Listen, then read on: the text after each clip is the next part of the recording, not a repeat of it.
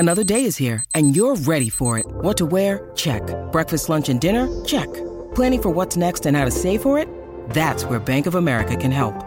For your financial to-dos, Bank of America has experts ready to help get you closer to your goals. Get started at one of our local financial centers or 24/7 in our mobile banking app. Find a location near you at bankofamerica.com/talktous. What would you like the power to do? Mobile banking requires downloading the app and is only available for select devices. Message and data rates may apply. Bank of America N.A., member FDIC. When you need mealtime inspiration, it's worth shopping Kroger, where you'll find over 30,000 mouth-watering choices that excite your inner foodie. And no matter what tasty choice you make, you'll enjoy our everyday low prices, plus extra ways to save, like digital coupons worth over $600 each week. You can also save up to $1 off per gallon at the pump with fuel points. More savings and more inspiring flavors make shopping Kroger worth it every time. Kroger, fresh for everyone. Fuel restrictions apply.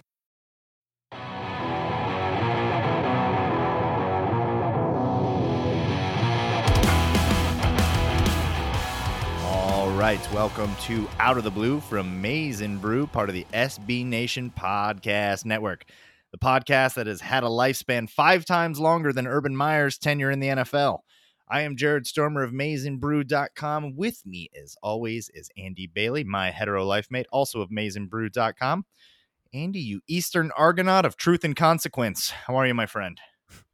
Not even catching strays. Urban Meyer off the bat. Sometimes you just hit the gas and stomp on the grave. I am well, my friend.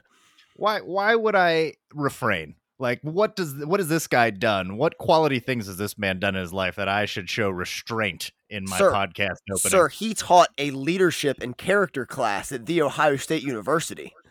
What were the exams like in that class? Do you kick your kicker? Do you take a flight home on your own? Do you grope women? Like, what is this curriculum? Yeah. It was like 12 questions, all multiple choice. There's only 2. It's like true or false.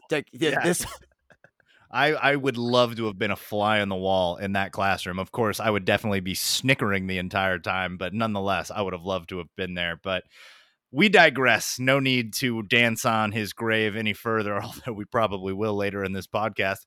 We have a great podcast for you this week. This is a special one for us. A little bit of a one for us last week, but we're back. We're inching closer to the game against Georgia on New Year's Eve. Very excited about that. We've got Michigan basketball, which unfortunately has paused for the time being due to COVID, but still some basketball to talk before we get into football. Yeah, Purdue, Indiana, Purdue, Fort Wayne had some positives in their program today, so no game this evening. It's a little frustrating just because the Wolverines seem to be really getting into stride against Southern Utah a few nights ago. 7-4 right now after the win against Southern Utah, and I had a whole piece written up here about Devontae Jones that I wanted to talk about. We can still kind of talk about it, but he did have a much better game against Southern Utah, which now makes a 3-game stretch where he's really starting to put it together. But before this Southern Utah game, his stats in that not included, he had 13 points in that one, by the way. He's 6.8 points per game, 4.7 rebounds, which is fine, 3.9 assists to 2.0 turnovers. So that's a 2-to-1 turnover ratio, which is okay, I guess. You'd like to see more assists there. But he was 42% from the field, 25% from 3. And this is the most alarming stat. His free throw percentage has dropped from 86% to 63%.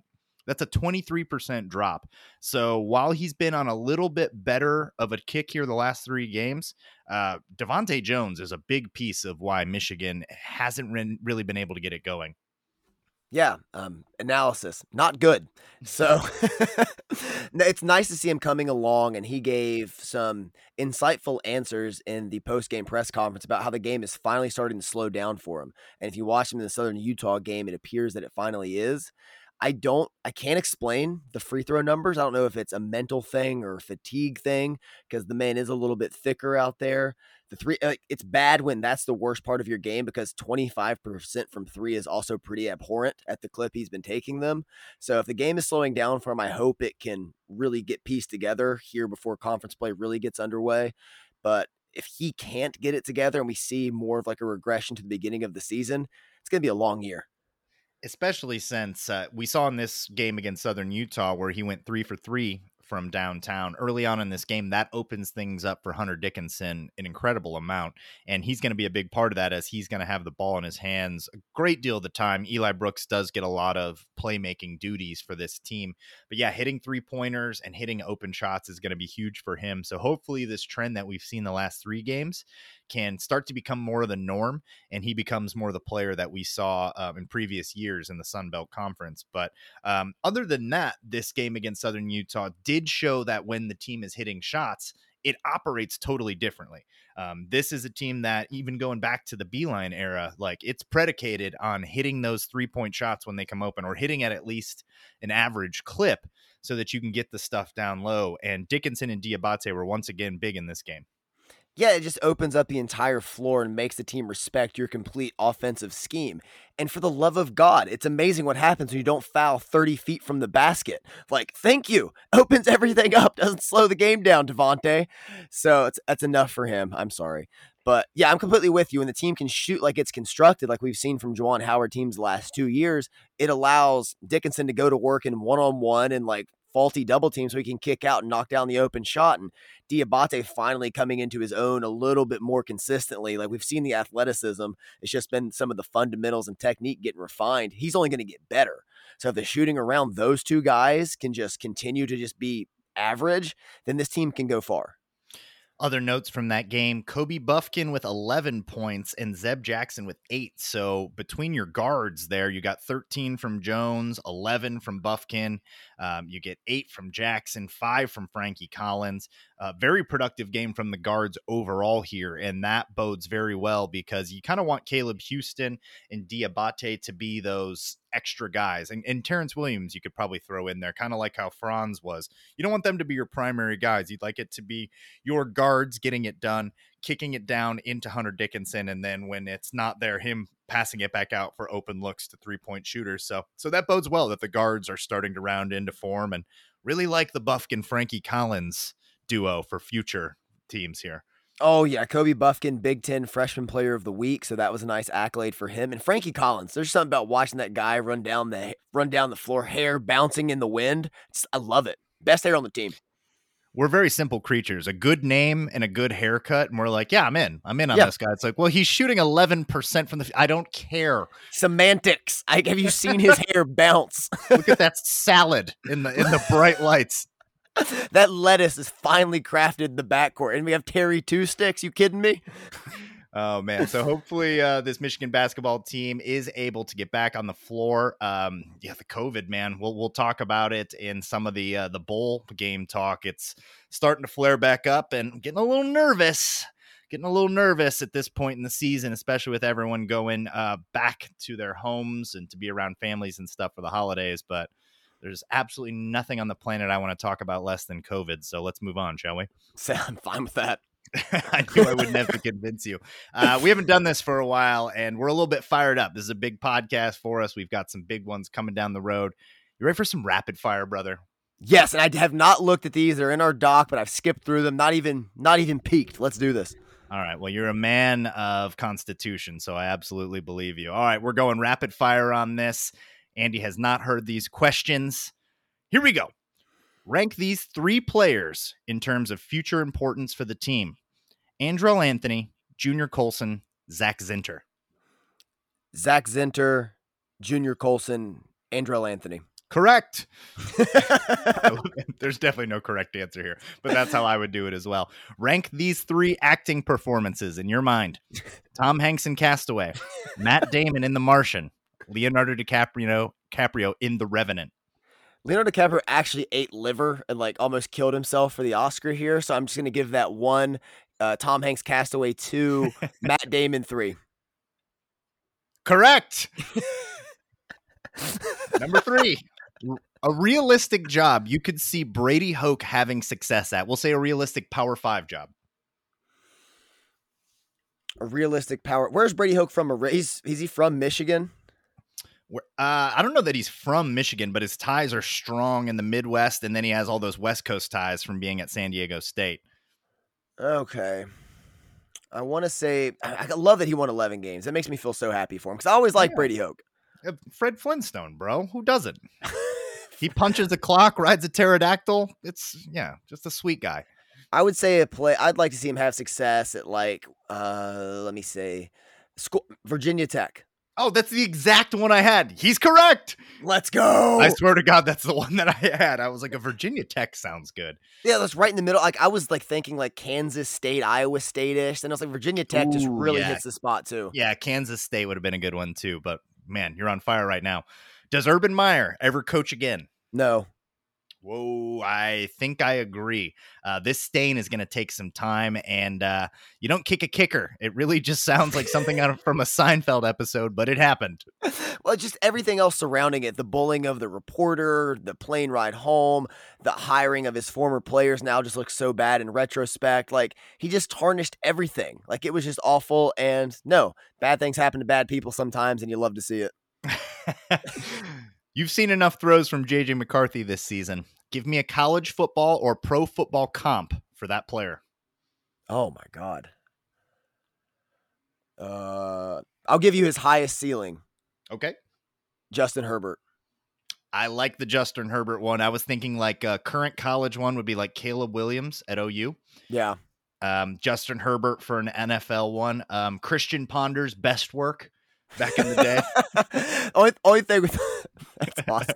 Only thing with Herbert I feel bad about. Herbert's like 6'8". Like he's the size of like a left tackle. Yeah, he's bigger, but and I think that McCarthy moves better. So it's like, it'd be an interesting one. I don't really have a great comp yet, so I wanted to see where you went there. That's why I'm glad I'm asking, not responding. Like I don't want to say Joe Burrow. Like it's just I kind of do, but two different types of quarterback too. Like two different love them styles. both, but yeah, absolutely love them both.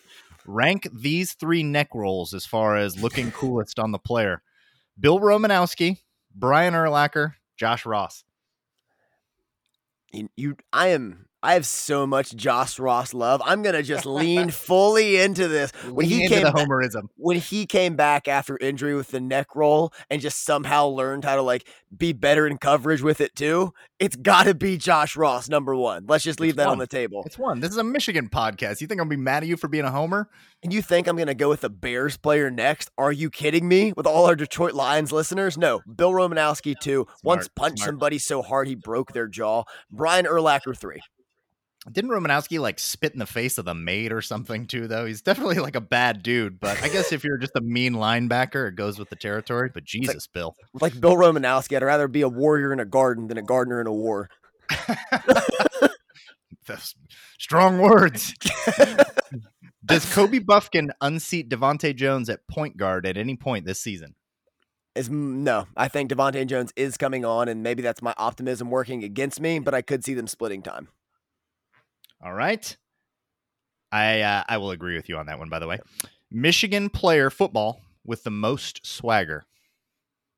Football player with the most swag. Oh, man, that's a great question. Because we watch all the pregame stuff, all the hype videos of players dancing and doing different things. And I'm going to go, this might be a little off, Blake Corum. I think Blake Corum has a ridiculous amount of swag about him. And he's like very understated with it, which makes it even cooler. I love that. I'm going to go with Ojabo just because he sounds like he should be owning like a jazz club in 1950s Harlem. And it's the coolest thing ever. He could wear a fedora and really rock the hell out of it. And just the way he talks. Are you going to do it? Oh, you want me to? Look, man, like we just come out here and we execute, man. Like that's what we do. And and they come after us, and that doesn't matter. We're going to come after them. Yes. He's so cool, man. Everything he says, I'm just like, this guy is the coolest dude I've ever heard speak. How many total tackles did David Ojabo have coming into this season in his Michigan career? Are you asking me that, or is that like a rapid fire? Just because I do not have that. Just have a guess. It's going to be like 15. 1. What? Wow, I was not ready for that. 1 tackle, no tackles for loss, no sacks, no forced fumbles entering this season. Projected number 6 in the most recent mock draft that I read. I have not heard of a faster rise than that. That is insanity. I mean, the Joe Burrow rise was pretty crazy too. That it was, and now he's like the number 1 pick to own a jazz club because of us. I hope so, man. Like, it's just dominant, man. I love David Ojabo. And like, yeah, you get the Gus Johnson call, the Ojabo. It's so good, man. The crowning him after the sack in the Ohio State game. Dude, just cool. Like everything about Ojabo is just cool, man. I want to hang out with him. Yeah, I'd love to talk to him. We just start laughing though, like it's like, sorry, like it's really not about you. Like you could rip us apart, but like this is just funny. Oh yeah, I am in no way making fun of you, sir. I think it's the coolest. Like it's just cool. Yeah, you're 6'5", 250. There's no way I'm making fun of you. Yeah, like, first of all, I'm not trying to die. And second of all, like I am a fan to the highest order, sir. So yeah, same team, my man. You got any for me?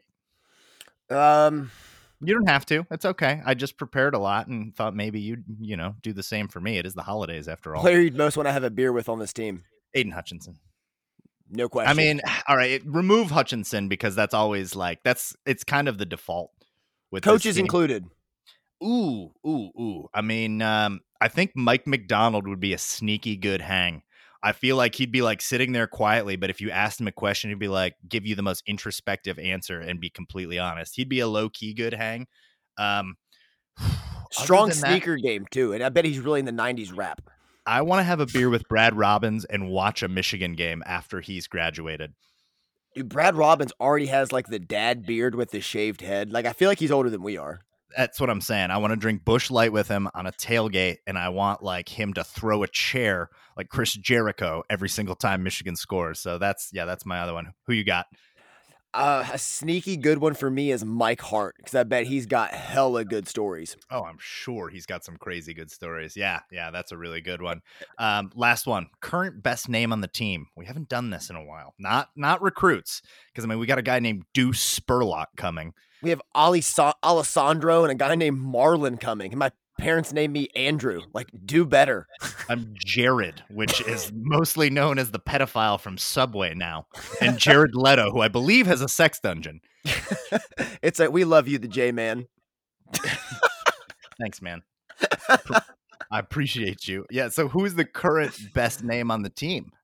Let's talk this out. Yeah, this one actually might not be a rapid fire. We might need to talk this out. I really like Junior Colson, especially for a linebacker. I do that sounds like a linebacker name. I like Andrell Anthony because of the AA. Yeah, the AA. I was going to add that one in there. That's really good. Mozzie Smith. That's a good one. I like Luke Schoonmaker just because his Instagram handle is SchoonboyQ. That's amazing. Plus, like Scooney as a nickname is really good. Dax Hill. It's short, elegant, to the point, 2 syllables. I hate when people call him Daxton. It sounds like a prep school teacher's mad at him. Hey, Daxton. It's like, no. Yeah. He reminds me then of like the dude, the cake eater from Mighty Ducks, like Banks. Even though it was Adam Banks, it's just like Daxton Hill. Yeah, it's way too uptight. And the way he plays, like he doesn't play football like plays like a Dax. He plays like a Dax. Dude, H2O Hassan Haskins. Like, yeah. Underrated. Yeah, that's an underrated one. Is there anybody that we're missing maybe that doesn't play as much? Lucas Andrighetto? Yeah, I mean, there's certainly a lot of syllables. That's up there. Let's think deep. Yeah, I don't know. I feel like we're missing somebody that's an obvious one. Braden McGregor is still pretty strong. Braden McGregor is strong. Not a huge Braden guy because I looked at the BYU roster. It's kind of comedic. There's like 30 Braden, Aiden, Jaden, like Cadence. It gets a little bit much. I think there's some religious connection there. There might be, but that's not for us to discuss on this podcast. That's not our wheelhouse. Not our wheelhouse. All right. Well, we're probably missing somebody. Reach out to us. Let us know who we missed here. We were kind of more. This was off the cuff. We'll do a deep dive. But we got some incoming freshmen that I think are probably going to do Spurlock, man. That's Zeke awesome. Berry. Oh, my God. Colston Loveland? Loveland? Yeah. Oh, man. You're high on him, and you've got me into the Colston Love. I'm on down a rabbit hole on Colston Loveland now.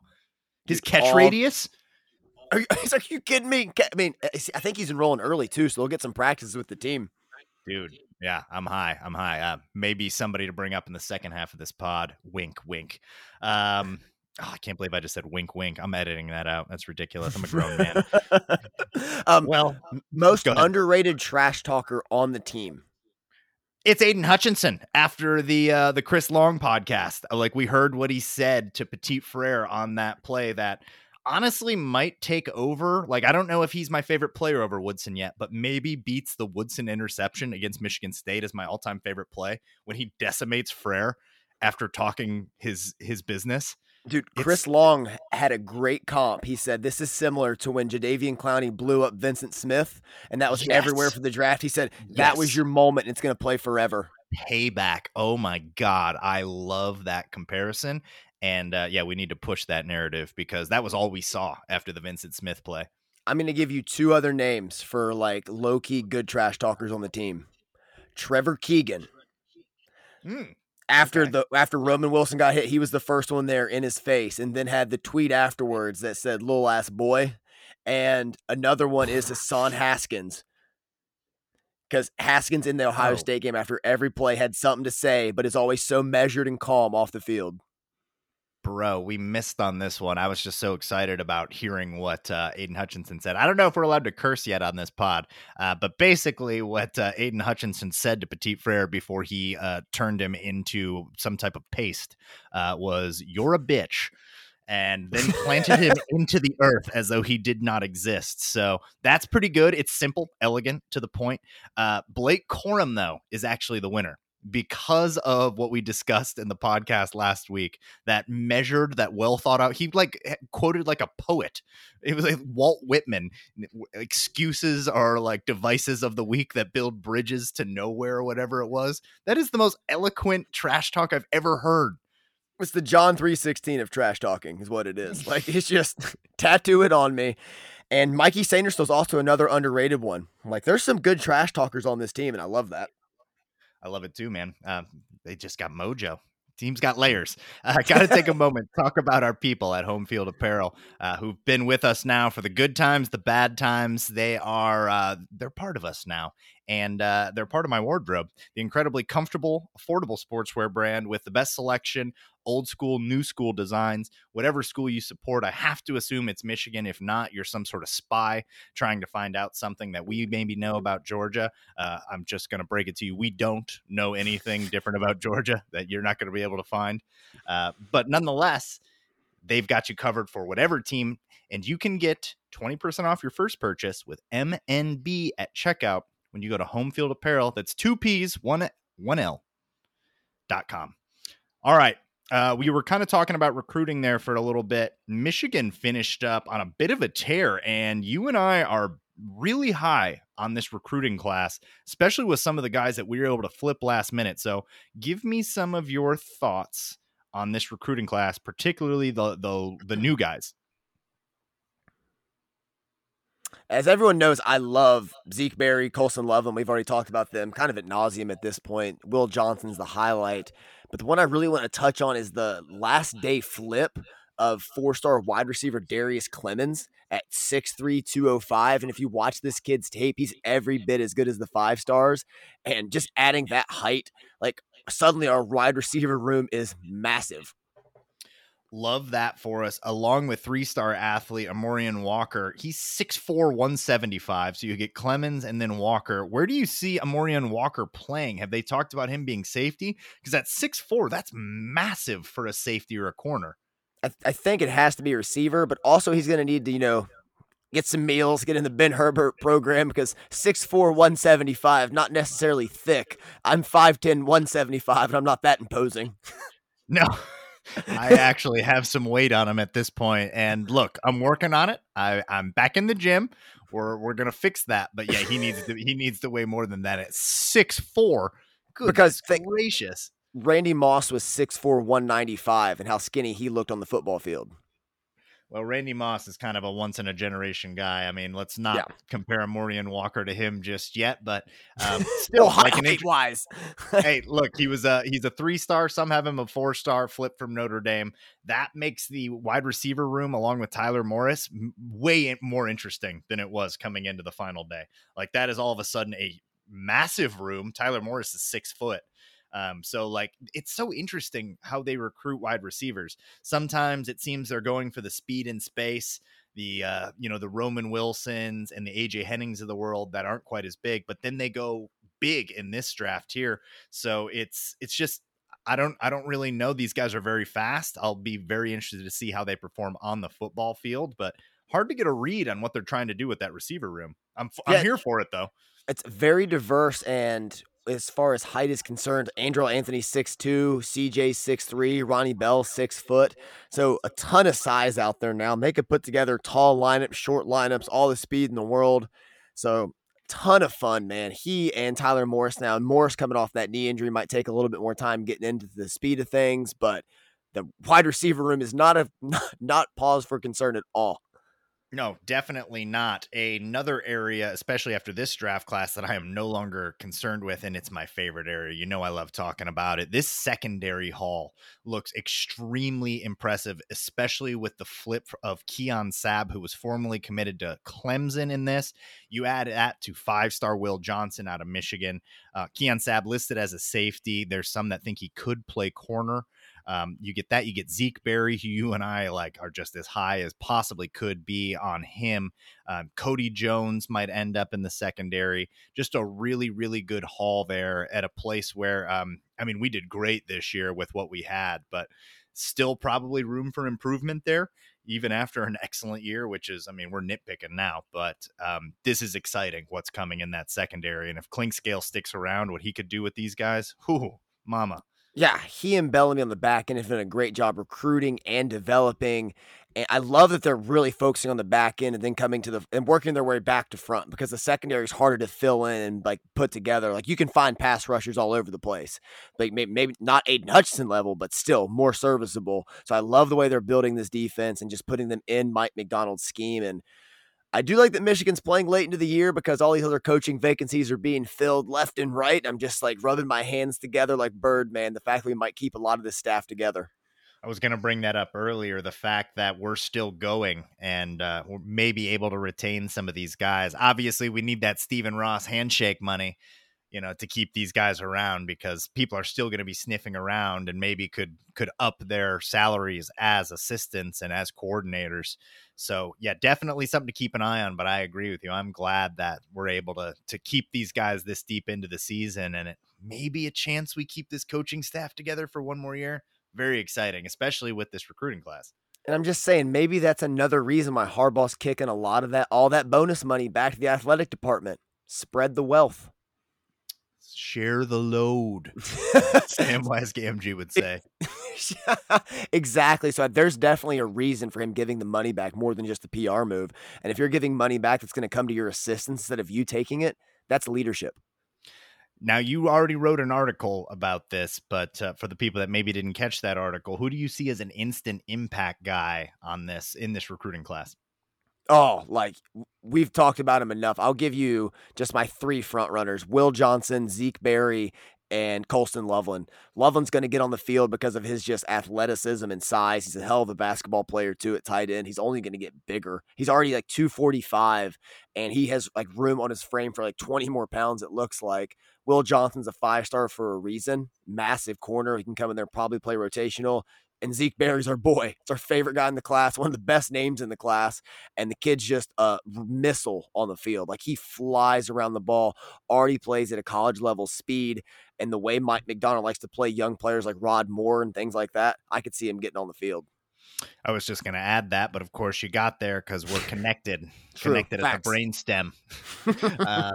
But yes, absolutely. I think that's a great point. Rod Moore, RJ Moten, they were able to get on the field. We're going to lose Dax Hill and Brad Hawkins. I think that makes a ton of sense that Zeke Berry or Will Johnson will have a shot there. And Keon Sabb, you know, let's throw him in there. I just got to his tape recently because he was a late flip. He's an exciting prospect as well at 6'2", over 200 pounds. You know, he was good enough to play for Clemson, so that tells you something. So another guy I'm excited about. I already mentioned the guy that I really like, Mason Graham, on the defensive line. I think that he was under-recruited, underrated because of where he played. And sometimes that's like Kwity Paye was one of those where early on it's like, this guy's probably going to outperform his recruiting ranking based on the measurables, based on the limited tape.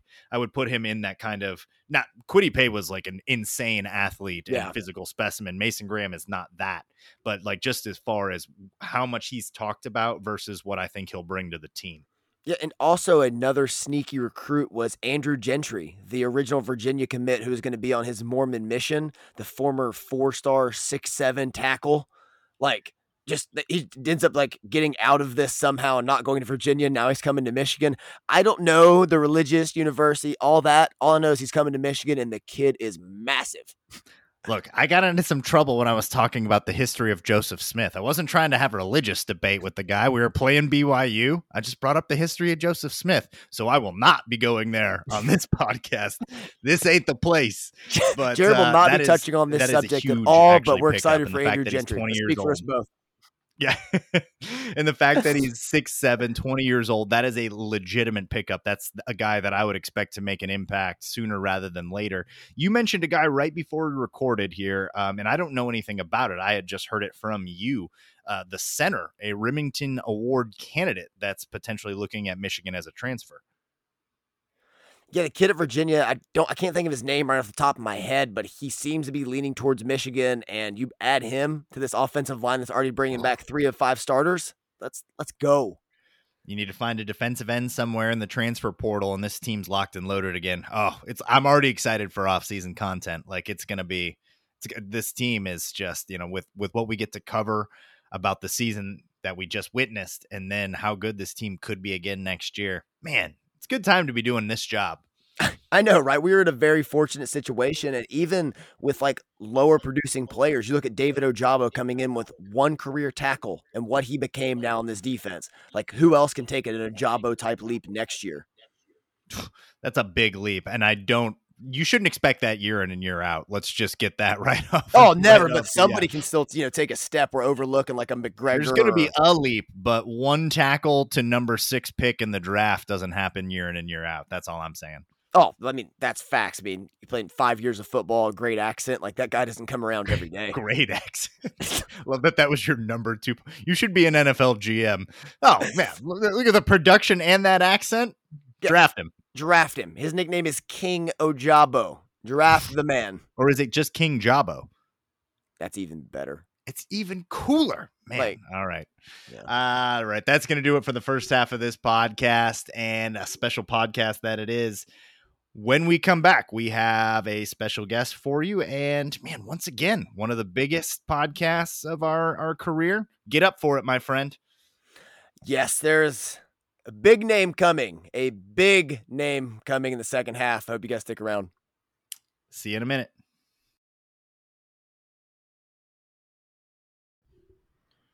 All right. Welcome back to Out of the Blue in what has to be the biggest second half, or just biggest podcast that we've done. We have Michigan legend Jake Butt with us, 2016 Mackey Award winner, program record holder for both yards and receptions by a tight end, All-American, beloved Michigan Wolverine. Jake, thank you so much for being with us today.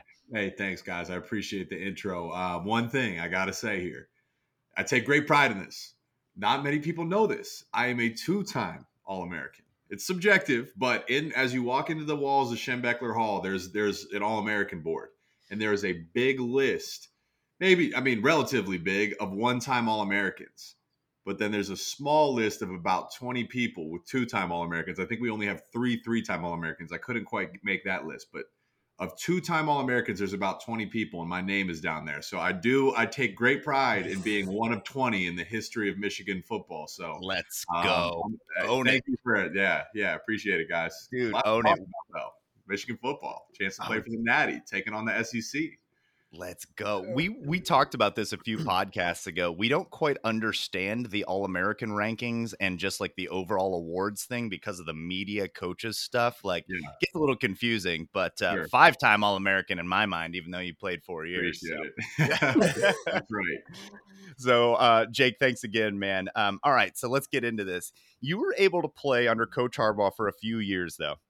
And when you look at the offense when you were there, and you look at the offense this year under Josh Gaddis, does it seem drastically different from when you played, both in personnel and what they're calling as far as play calling, or does it seem like a little bit more what you're used to than people have kind of considered? Yeah, personnel wise, not really. I think Jim Harbaugh is Jim Harbaugh. He knows he wants to stay in that 12 personnel, lean into more tight ends. Kind of glad Ben Mason was a beast. We've had some great fullbacks, but, I'm kind of glad we're getting away from the fullback a little bit.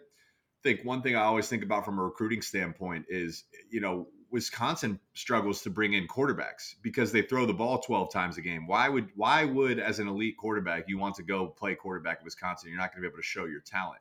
It's hard to sell a quarterback. Hey, come to Michigan, you're going to be a stud when we're handing it off to the fullback a couple times. So at least when you're in 12 personnel, you have that threat of passing the ball downfield. Now, I think this is a more modern Jim Harbaugh offense. And I think Gaddis has continued to improve year over year where, yes, we want to be run heavy. We want to be pro style, but we're not just going to run it right up the middle. You've seen Gaddis implement the inside zone. You got outside zone. You got gap schemes strong. You have counter schemes weak. And then another thing of the jet sweeps and the reverses to the wide receivers. So yes, it's a run heavy offense, but you're giving multiple looks to the defense. So you line it up in one formation, but you can run the ball 6 different ways. That's tough to scheme against. And then of course you got a guy like Cade. And one thing I love about Cade reminds me a little bit of Jake Rudock back in the day, where you're never going to hear Cade get in there and say, hey, Cade's going to win the Heisman this year. But that's all right, man. No one says Tom Brady is the most talented quarterback in the NFL either. You'd take Josh Allen, you'd take Patrick Mahomes, Lamar Jackson. But there's a knowledge and a leadership and an understanding aspect of the quarterback position that really, really benefits the collective team. So I think what Cade does really well is getting everybody lined up, understanding the timing, understanding defenses, his checks, understanding the reads. And ultimately, Cade's got all the talent in the world to make the throws and execute. So under Gaddis, this offense is definitely run first, but it's fluid. They have a lot of different ways to attack you. They prefer to run, but the Wisconsin game, we were able to, air it out a little bit, have a couple touchdowns in the air. I think it's going to be a little bit tougher to run against Georgia, but I think we still have to commit to the run, but it's nice to know that you can have those options to go to if push comes to shove. Well, to your point there, I think one of the biggest advantages in this offense is the versatility of the tight ends, especially in the second half of the season with Luke Schoonmaker, Eric All being able to block like extra tackles on the field, but also make plays in open space. Yeah, I mean, we could have our own show about those guys. They are some beasts, man. And I think early in the season, you weren't seeing as much targets. That's okay. We're focused on wins. They're road graders, man. You watch them. We run a lot of Y inserts. So they kind of start off the ball by the tackles, and then they fold in and they meet the linebackers right in the hole. Every week, watch it. You're going to see the opposing linebackers, his head snapped back, spit comes flying out of his helmet. At some point in the game, you don't want to meet Luke or Eric in the hole anymore, man. That's a tough assignment, and those guys bring it every single play, every single game. Never seen them turn down contact. But what's really impressive is, and they haven't had the opportunities that maybe I got in my career. You see both of them with their own pair of one-handed catches in the Big Ten championship. Luke's down the seam. Cade hits him beautifully in stride, right in the numbers. He gets met with a safety and a corner, a big-time hit, but he comes down with the ball. So when their number are called, they're able to secure the catches and make the plays that are needed. So they're really the total package, and it's always good to have one of them, but you got 2 of them, and then you got Joel Horningford, a converted offensive lineman who can come in there and rough you up in the run game too. So they got a good thing going. Jay Harbaugh doing a hell of a job coaching those guys. It's really fun to watch. Dude, Jay Harbaugh, we've been high on him, and I might come back to that here if we have time. He's been excellent this season, and the improvement from the tight ends, I mean, it's not just something that's the eye test. If you look at the first half of the season, 164 yards receiving, no touchdowns, and in the second half of the season, plus the Big Ten championship game, they kind of go off. 376 yards receiving, 5 touchdowns. Did it seem to you that as the season went along, there was more of an emphasis on getting the tight ends involved? There was some early red zone issues, and it seemed like getting the tight ends involved really helped to alleviate that. What did you see as the season went along? Was it more of an emphasis on getting the ball into the tight ends' hands, or was just those guys kind of coming along naturally? I don't think that tells the full story. I think you look at our schedule early in the season and the teams we were playing called to run the ball. They were lesser teams. Honestly, early in the season, our starters weren't even playing in the second half. Washington has 2 of the highest graded cornerbacks in the entire country. So, of course, we're going to be run dominant in a game like that. So it wasn't just the tight ends. It was just the way the season shook out. then also to consider that. So you're building these tendencies of running the ball early in the season. Well, then in the second half of the season, those teams you're facing have been studying your tendencies. They know Michigan wants to run the ball. That's when you can really start to set up these play actions and get the other guys involved. And they've always had the talent. I think that's what the value Gaddis has brought this year. And again, I think he's improved year over year over year. Is he's taking what the defense gives him. That gives us a schematic advantage when we're on offense. Is hey, the defense knows we're going to run it here. Let's actually show them exactly what they want to see with the play action. And then you see a lot of the crossing routes and the tight end little dump passes over the middle. Those are easy pitch and catches for chunk yards, 10, 15 yards down the field. And those guys it's just great to have tight ends that can do whatever is asked of them. So be looking for it. It's another thing about this offense, though, is every week someone new steps up. It's not just the tight ends. It's a new wide receiver every week. It's all three of our running backs every week. It's J.J. McCarthy coming in sparingly. We're going to need everybody to step up again in this semifinal playoff if we want to go and have a chance to win a national championship. Yeah, I think it speaks volumes to the tight ends to be so willing to block at all times, especially early in the season, and just wait for their opportunity. And Eric All spoke on John Jansen's podcast early in the year, and he asked what you love most about the game, like want to score touchdowns. And he basically just said, I want to run through people's faces. Like, I just want to snap them back. I just want to hurt them. And Jared and I always joke, like, he blocks people like they kidnapped his family. Like, he just runs over people on the field. Yeah, he's a beast, man. That's funny. He's kind of got a screw loose when you talk to him. He's like the nicest kid in the world. But then when you watch him on the field, he's an absolute maniac. I don't want my tight end to solve quantum physics, man. I want you to run through somebody's face mask, and that's what Eric does. That's what Luke does. You watch, especially we do a lot of like on our jet sweeps with the wide receiver motions. We're pulling the tight ends around, and they're hat on a secondary member. You watch the Ohio State game, and their safeties' heads were snapped back. They're turning their heads, and they're shying away from contact. And Eric's driving them 15 yards down the field out of bounds. Luke's doing the same thing. So it's beautiful to see. Well, also in that same game, Hassan Haskins had that touchdown like to the edge. I think it was a zone scheme, and he just like puts his hand on Eric and rides him all the way into the end zone, and it was just beautiful to watch. Beautiful play. There's an old coaching saying where if you score with your man, you're going to score a touchdown. So when you're blocking your man, if you can score with him, if you can drive him into the end zone, the ball carrier is going to follow you. That's the perfect example of that. So yeah, that was fantastic. And now, as we know, Michigan's going to the Orange Bowl. And Jake, you've spoken very publicly about your experiences with opting to play for your senior season and opting to play in the bowl game. And we wanted to just give you an opportunity to kind of elaborate on that and like your thoughts and regrets or anything you had like thoughts circling that moment. Yeah, I got no regrets. For me, there's a couple things that are just true at a foundational level. Like, I lost a lot of money playing in that game. You could argue that was a domino that fell and, led to more injuries in my career.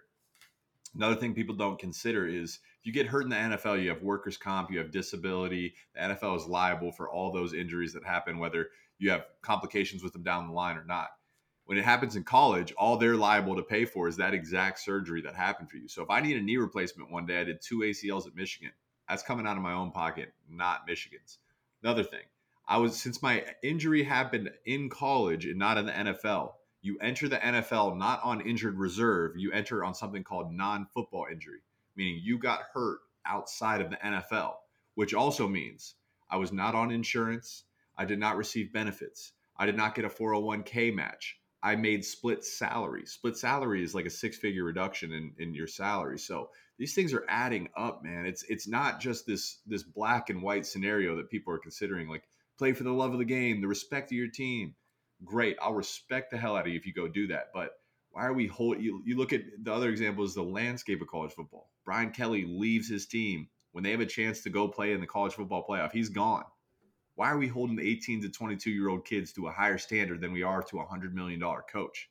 You know what I'm saying? Like, let these guys grasp, gather as much information as possible and make the best decision for them on an individual basis. You can't knock that, man. For me, I have no regrets because I've found to be true when you're tried by life and when you face adversity, there's an emotional and a spiritual growth that happens. And I value that greatly in my life.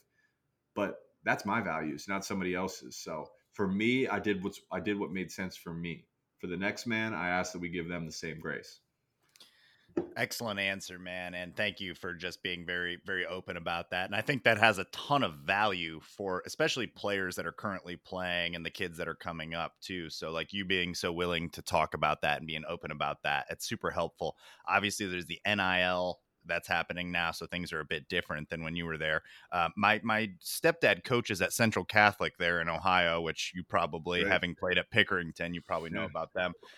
And he knows Kovacs and his family pretty well, Jordan Kovacs and his Yep. family pretty well. And that was kind of the sense that I was getting from him, is that it's more about getting to that level to where you can have some sort of security net of Yeah. like playing in the league for a couple years for that security net. And it's something that's probably not talked about a ton, because, you know, we all look at the players and we probably all look at the Patrick Mahomes of the world. But when you look at like the majority of the players, you know, they're people that have, you know, actual, you know, jobs in their lives, you know, Right. the most people that come through that. So Yeah. I think that's very interesting that you bring that up. And, you know, you mentioned you wouldn't do anything differently. You wouldn't change anything about it though. And, when you see players that sit out now, you know, Kenneth Walker from Michigan State, Kenny Pickett is sitting out the Pittsburgh Bowl. Do you have any reaction to that, or for you is it kind of just like, you know, each player their own, or do you kind of look at it and you're like, well, you know, I went out there and played, and I mean, you were, when you decided to play that game, it was like reported nationally. I mean, it was a Yeah. big deal that you decided to play that game. Yeah. Yeah. No, I don't have. Again, I say the same thing as I just told you guys. I respect a man's decision when he does what he believes to be best for him, and I don't understand how anyone could argue that. Another thing people don't consider is this: if you play in this New Year's bowl game, Combine's mid-March, right? So you play in this bowl game, you're beat up, you just had a bowl game camp, it's late in the season, you got wear and tear on your body. You have a week off of traveling to where you train, and then you can't just hit the ground running, training at full speed. Your body's just in it's too much wear and tear. You need another week of like prep. So now you're mid-January to mid-March from the combine. That's 3 months of prep. If you know, hey, we're not going to play in a bowl game because I'm not playing in the college football playoff, your last game ends at the end of November. Now you start that combine prep first week of December, early December. That gives you a whole nother month to prep for your 40, your bench press, the mental aspect of the combine. So that's another thing to consider. I don't think people, again, they just try to make it black and white, but it's not. There's so many factors that go into these decisions. And again, man, if you're 22 years old and you're making the decision that you feel best for the long-term future of your life, go ahead. How do you think NIL has impacted those decisions with players this year, like either opting to play or not to play? Or you saw the quarterback Quinn Ewers at Ohio State go there and collect a substantial amount of money and then transfer out and go to Texas. So how do you think that's impacted other guys like making that decision? Yeah, so in terms of the bowl game, I don't think it's actually impacted yet, but I definitely foresee an impact in the future. And rightfully so. Man, these bowl games make a lot of money, especially like the New Year's Six Bowl. The big bowls are making a lot of money. If you want to, it's essentially an investment. Can we monetize and encourage guys to play? That improves our product. Essentially, they'd be sharing, in the pool to make a better product for everybody. So I definitely see that happening now. With Ohio State quarterback, the way I understand it is it was an exclusive memorabilia deal. Mm-hmm. So he actually didn't make all that money. It's for signatures throughout his career. So I think for whoever, that's going to change too. People can't just be tossing around 7-figure deals to these 5-stars. They're probably going to have to put some conditions in there to ensure that they actually see the field. But he's making those 7 figures over the entirety of his career. So him going to a school where he actually has a chance to play, he's clearly not going to jump CJ Stroud. CJ Stroud is an absolute stud. You watch some of those throws he made in the Ohio State game this year. Dude's a beast.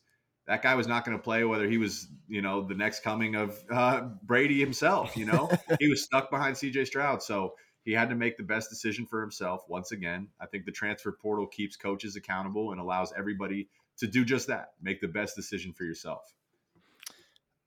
Yeah, that's a very good point, and you're absolutely right about the NIL thing. I think that it's going to change significantly. This is the first year of it, and it almost has like a wild, wild west feel. So I would not be surprised if things really start to just get honed in a little bit on that side. But it is bizarre right now, and I still think it's a move towards the better, but we'll see where it goes with that. So you are a multiple record holder at Michigan. When you're watching these games, this is a two-part question. I first want to know, how do you watch the games?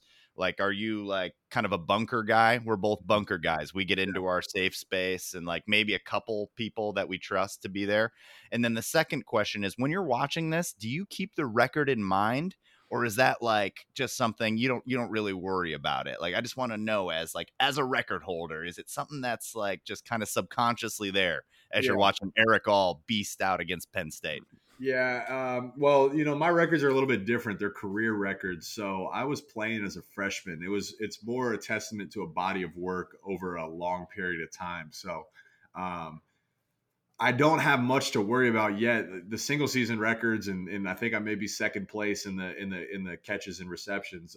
Those can come and go at any time. I would, if somebody breaks those, that's good for Michigan, and I want what's good for Michigan. So I'll let that happen. I would like for those records to be broken.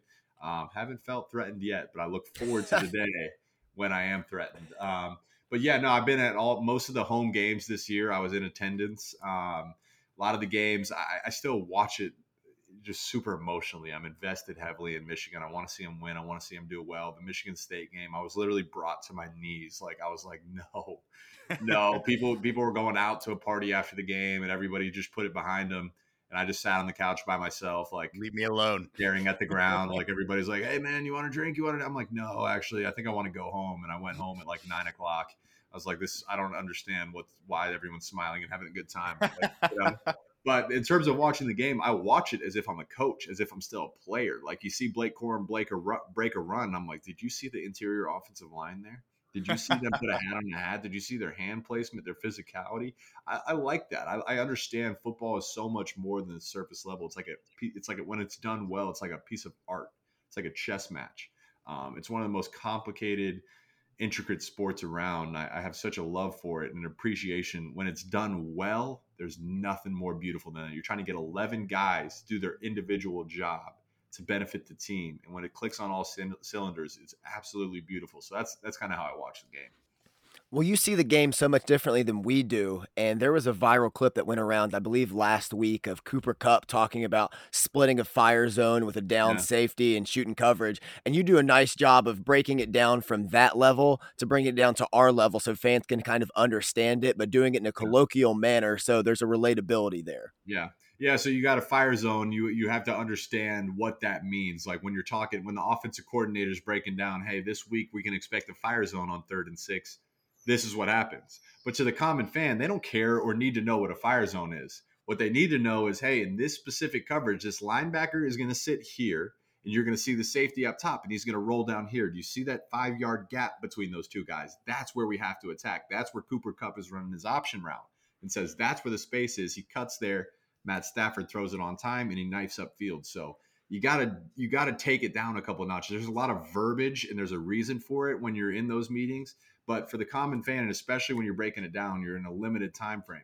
You got to take it down to a digestible, absorbable level, and that's a little bit tough to do. But when you can do it, man, there's such value in it.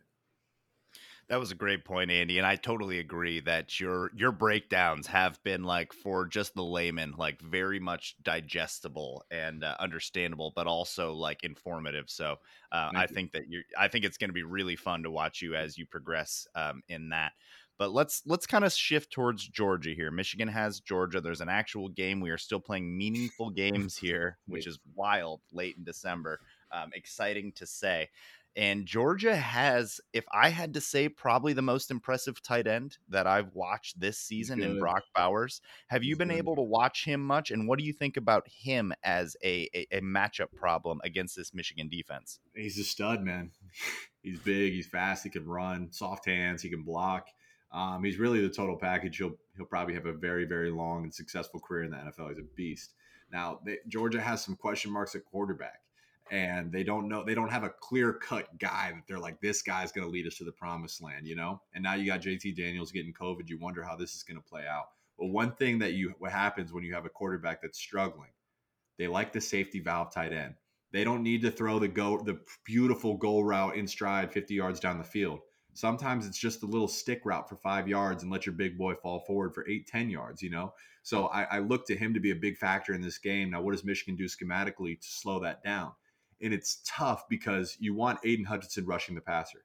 You want David Ojabo rushing the passer. So you weigh like the benefit of, hey, do we rush the passer, or do we have these defensive ends get hands on and chip the tight end on the way out? That knocks off his rhythm. So if he runs a clean route and it's a 10-yard out, if no one chips him, he's going to get there in perfect timing. The quarterback's going to reach the top of his drop and the ball's going to be out on time. But if Aiden, on his way to rush the quarterback, chips him and knocks him off, that's a tick, tick, tick, tick. Now the quarterback's holding it. He's holding it. And the timing of the play is thrown off. That's something we did in Denver when we placed Travis Kelsey or Darren Waller or Hunter Henry. Von Miller, man, you're a beast rushing the passer. But this week, what we need you to do is really try to mess up that tight end as he releases in the route. And then I think Coach McDonald does a good job. We're not always in man. We do a good job of mixing in zone coverage. So you're not always going to need to have a smaller DB running hand in hand with their tight end. Sometimes you're going to have zones where, you know, you almost have a robber type role in the safety. So as the tight end's coming across the field, your safety can follow those eyes and be in the right position and maybe intercept the ball. It's all about making the offense uncomfortable and disrupting their rhythm. But he's definitely a beast and their go-to guy. I think the key is going to make him uncomfortable. And you take away, it's like a Bill Belichick. You take away their number one option and they become a little bit uncomfortable. So we'll see what they do schematically. Coach McDonald, I trust him. He's done a great job this year to try to mess that guy up a little bit and throw him off rhythm. I like that. I could see Dax Hill being big in that as well. He's a beast. I mean, Dax Hill, I mean, that's just a big physical. I mean, we have a couple of them, just big physical guys that, you know, they could match up with the safety. The problem is when you deal with the big tight end is you're a basketball player. And, you know, for me, I was never a 4-4 guy, never 4-5 guy, but I understood how to use my body.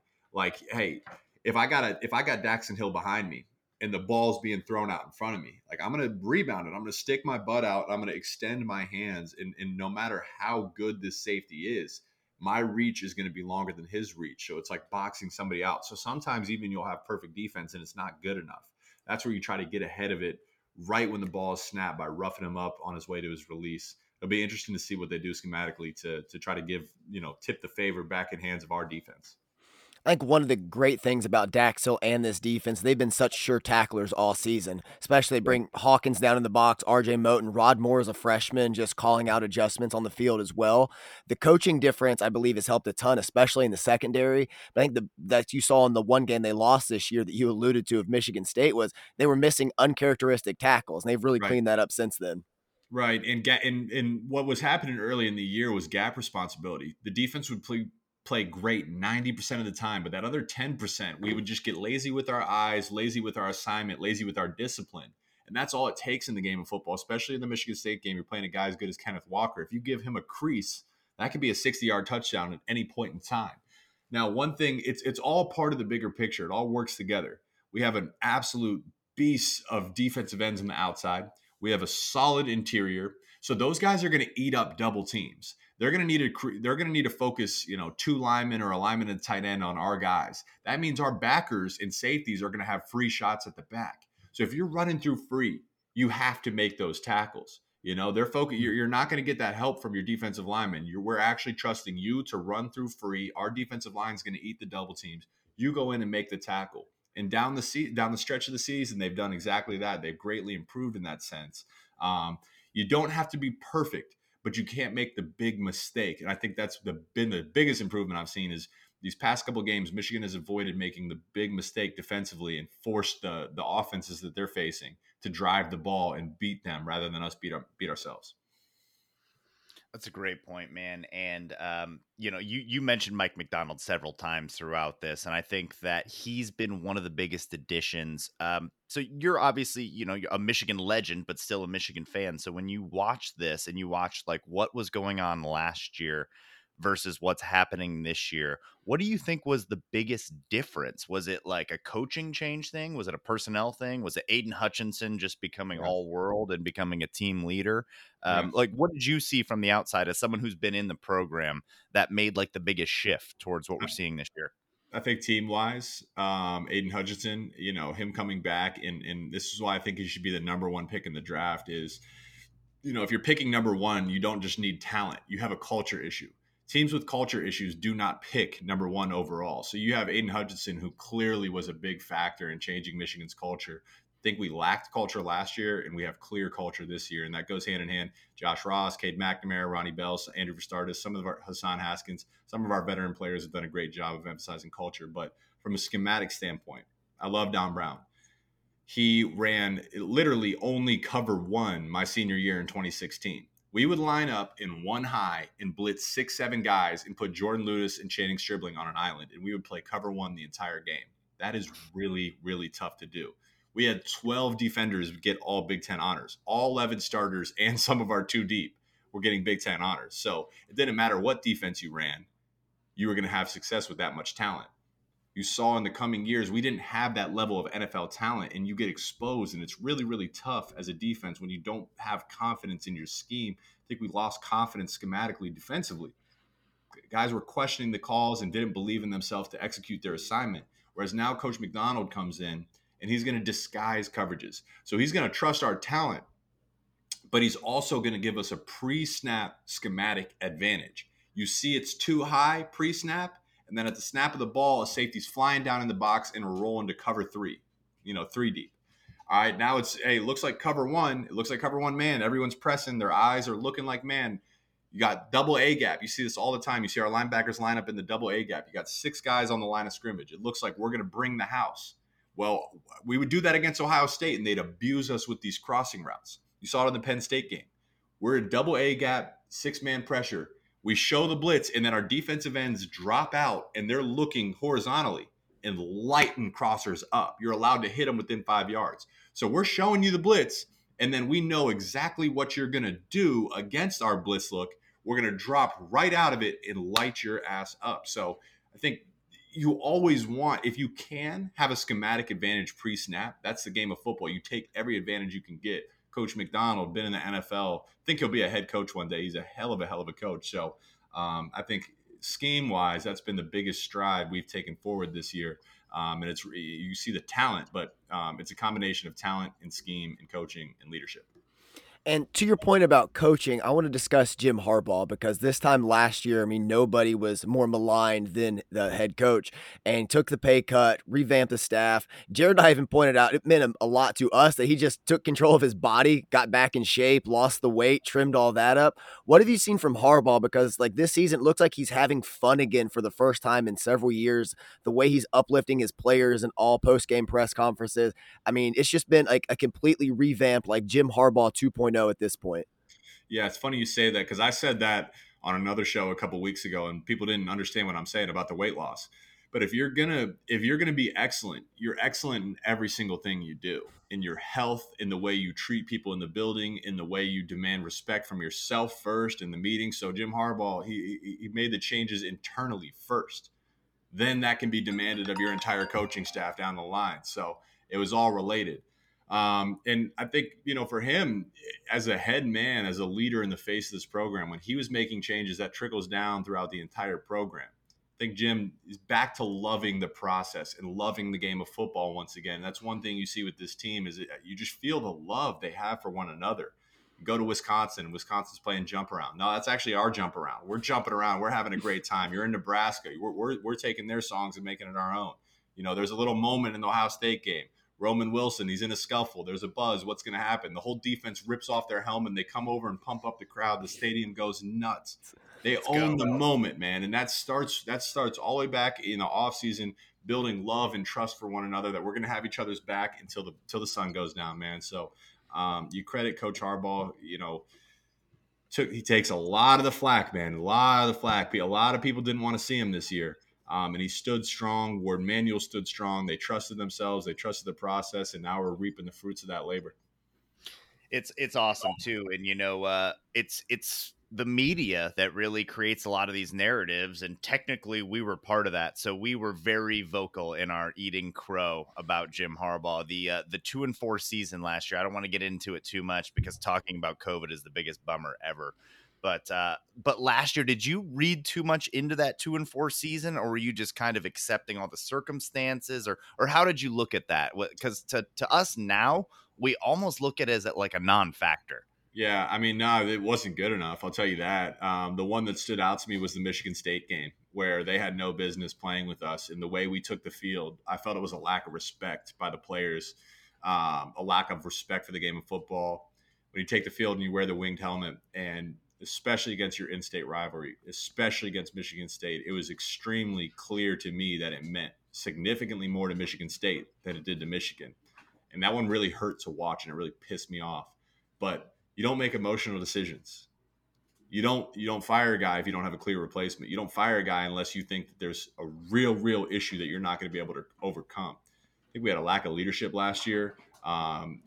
Quarterback issues. We didn't know, is it Joe Milton? I think having Cade come in, settling the offense down, understanding he's going to make the right reads, get everybody lined up correctly was a huge change for us. So you could still say last year wasn't good enough. And I think Jim would tell you the same thing. I think anyone in the locker room would say the same thing. The guys have said it all year. They recognize it wasn't good enough, but hey, we can say that and say, all right, let's make this year better. And that's exactly what they've done. And I think that will and resolve was really tested following the Michigan State loss this year, because it kind of felt like the same old thing. Like, we can win certain games, but we lose the bigger ones. And then I think everything was really shifted on that Eric All crossing route against Penn State, because Cade McNamara even alluded to it in the post game, saying, no disrespect, but I think previous Michigan teams lose this game. And then they've carried that momentum from Penn State into Ohio State, into Iowa, and now into Georgia.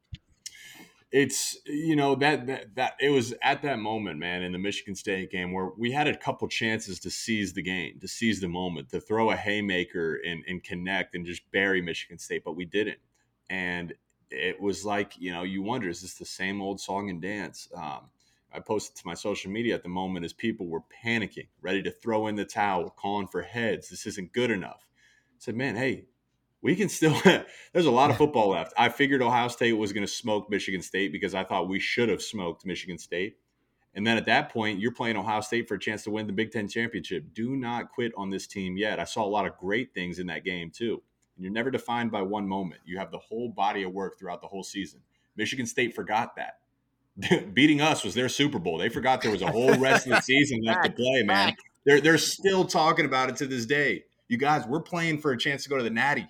What are you talking about? That's the ultimate goal. As much as we want to beat you, that's the ultimate goal. So we understood the assignment and the entire picture. So, it's not – you don't find out about your team when things are going good. You find out about your team when you're punched in the face and you're facing adversity. So I think that game, those guys, you heard about Aiden Hutchinson calling a team meeting that Monday, called them back in the locker room. Everyone was in the weight room. Everyone was in the weight room like, Aiden, man, where are we going? Wherever you're going, I'm going with you, man. We want to do this thing.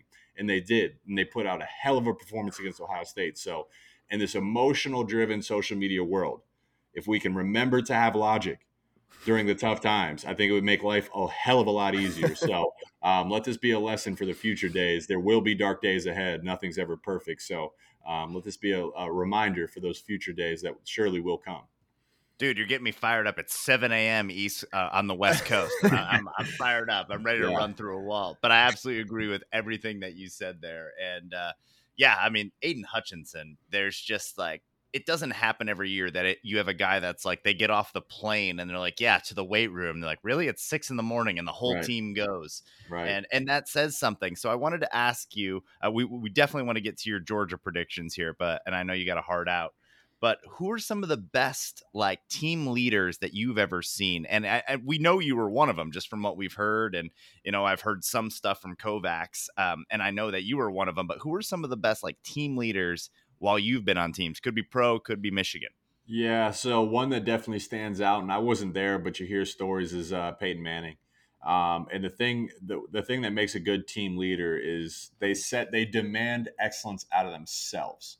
So they set the bar for themselves and they meet that bar. So then there's no mystery. Hey, I'm going to hold you to that same standard I hold myself to. That's what makes a good leader. You never demand something out of somebody else that you're not willing to do to yourself. I remember hearing stories about Peyton Manning is everyone would be sitting up straight in those team meetings. And Peyton would ask the running back what the X receiver has on a certain play. And if he didn't know, he'd kick you out of the meeting. Hey, man, we got to be dialed in. Everybody has to understand the bigger picture. We all have to be on the same page because we're trying to win a Super Bowl. That's the goal, So, and he would call out coaches. I mean, I heard Adam Gase used to talk about, hey, man, he's going through film. He's like, hey, this is cover 6 on this play. And Peyton would be like, whoa. Why is that cover 6? He'd have everybody on their toes. You better be damn sure about your assignment, your understanding, the scheme. That's the standard. And if you fall short of it, I'm going to call your ass out because, again, if you don't want to win a Super Bowl, fine, go to somewhere else. But the goal here is to win the Super Bowl. So Peyton obviously stands out as one of the best leaders I've ever been around. Rest in peace, Demaryius Thomas. Awesome guy. Wonderful soul. He was one of the best guys I've ever been around, leadership standpoint. Domata Peko, defensive lineman, Michigan State guy. He has the ponytail, played for the Cincinnati Bengals for a while. Just one of those dudes where, you're in the dog days of camp, you're sore. There's this big, jolly Polynesian dude, and he's got his little Hawaiian guitar, and he's just strumming the guitar, like singing Over the Rainbow or something. And you're like, life actually isn't that bad. Thank you, Domata. Like you're a good guy, man. So those are definite dudes that stand out. Obviously, Jake Ryan is another guy. Love Jake Ryan. Big Jake Ryan fans here. Yeah, he's a good one. Ben Gideon, Jordan Lewis, guys like that. We had a lot of them. So Jake Rudock, another great guy. Coaches, Jim Harbaugh. I think he's shown that his ability, sometimes being a leader, is your ability to change and know when to change and know how much to change. So Jim Harbaugh is probably, I'll end with the best. Save the best for last. Jim Harbaugh's best leader. All right. Well, although you didn't play with them, Thomas Edward Patrick Brady, I believe he was a guest captain at the Colorado game in 2016. Right. Pounded on the shoulder pad saying, "Let's go" to you. What was that moment like? When you think of leaders, you almost don't even need to say it. Like they kind of are just like joined together at the hip for all of eternity. Tom Brady. I mean, it was sweet. I remember shaking his hand in the locker room. And first off, he's got gigantic hands, and I got big ass hands too. So normally my hands are dwarfing somebody's hands, but our hands met, and I'm like, damn, that's But there's also there's an aura and a presence about him. Like when you walk in the room, it's almost like his energy. You just gravitate to him. Like, all right, Tom, like, where do you want to go, man? I'll go with you too. Like, yeah, you want to go? Yeah, I'll do it. Yeah, what do you want me to do? He's just an absolute beast of a leader. And yeah. Really, really cool, man. A couple years later, we played Tampa Bay, and I went and said hey to him after the game. He remembered my name. Just an absolute beast of a human being, man. It's almost like he's a robot. Like he's that perfect. He's awesome. That's so cool, man. Just even hearing about that from one legend about another legend, that's got us giddy, but we got to keep it together here because we got to get some Georgia predictions from you, sure. Man. We have a game here coming up. Like we mentioned, we kind of talked about Brock Bowers. We kind of talked about the Georgia offense. Georgia and Michigan kind of similar as far as their passing offense from what I've seen. Granted, they get it done in different ways. But if you look at the rankings, 53 and 67, respectively, in pass yards per game. Georgia at 53, Michigan at 67 there. But do you see any advantages for Michigan in the pass game against this Georgia team? Stats don't tell the whole story, man. Stats are the most skewed thing in college football. I mean, I think about this too is, even I go individual stats. My senior year when I won the Mackey, there was some other tight ends that had much better stats than me. Well, you go back to the beginning of the season, we were blowing our first 4 games. Our starters didn't play in the second half. You're not going to pass the ball against Northern Illinois when you're up 40-0 at halftime. You know what I mean? So these stats are heavily skewed. Can you throw the ball when you need to throw the ball? And Michigan has proven that they've been able to do that. In the Michigan State game, they were very successful throwing the ball. Wisconsin, Cade and Hassan and Blake, neither of them had 100 yards rushing. But individually, we were able to throw the ball as needed. So that's, I think, is more telling. I think Michigan can throw the ball. Obviously, I've studied way more Michigan than Georgia. I think the story is can Michigan's offense find cracks in Georgia's defense? They're an absolute stellar defense. If we can crack on them and wear on them and put up some points, I think our defense can hold their own against Georgia's offense. So if we can get to that 25, 30-point range offensively, we've got a really good chance of winning the game. I think another key is getting out ahead early, forcing the game to be in Stetson Bennett's hands and letting them face some adversity, because until Alabama, they really hadn't faced much and they kind of crumbled in the face of it. So if you can get them feeling that again, like the, oh, here we go again feeling, I think you might be able to fracture them a little bit. That's the key to almost all football, man, is can you make your opponent uncomfortable? And our defense, schematically, talent-wise, Aiden Hutchinson, you are always uncomfortable when you got two NFL defensive ends coming down and breathing down your neck and hitting you in your ribs a couple times a game. That'll make you uncomfortable real quick. So I think it's the same recipe, similar to every single week is who can make the other team more uncomfortable, who can take away the other team's strengths better, and then who can respond and counterpunch better. So I don't see either team blowing the other one out. I think it's going to be a great game to watch. I'm excited to tune in. And yeah, we'll see how it plays out. Excited myself. It is weird that it's on New Year's Eve. So like, I think a lot of our girlfriends are probably like resigned to the fact that we're watching football on New Year's Eve, at least to a certain point in the night. We'll get through that. They will, I'm assuming we're dating people that like understand this is how we live.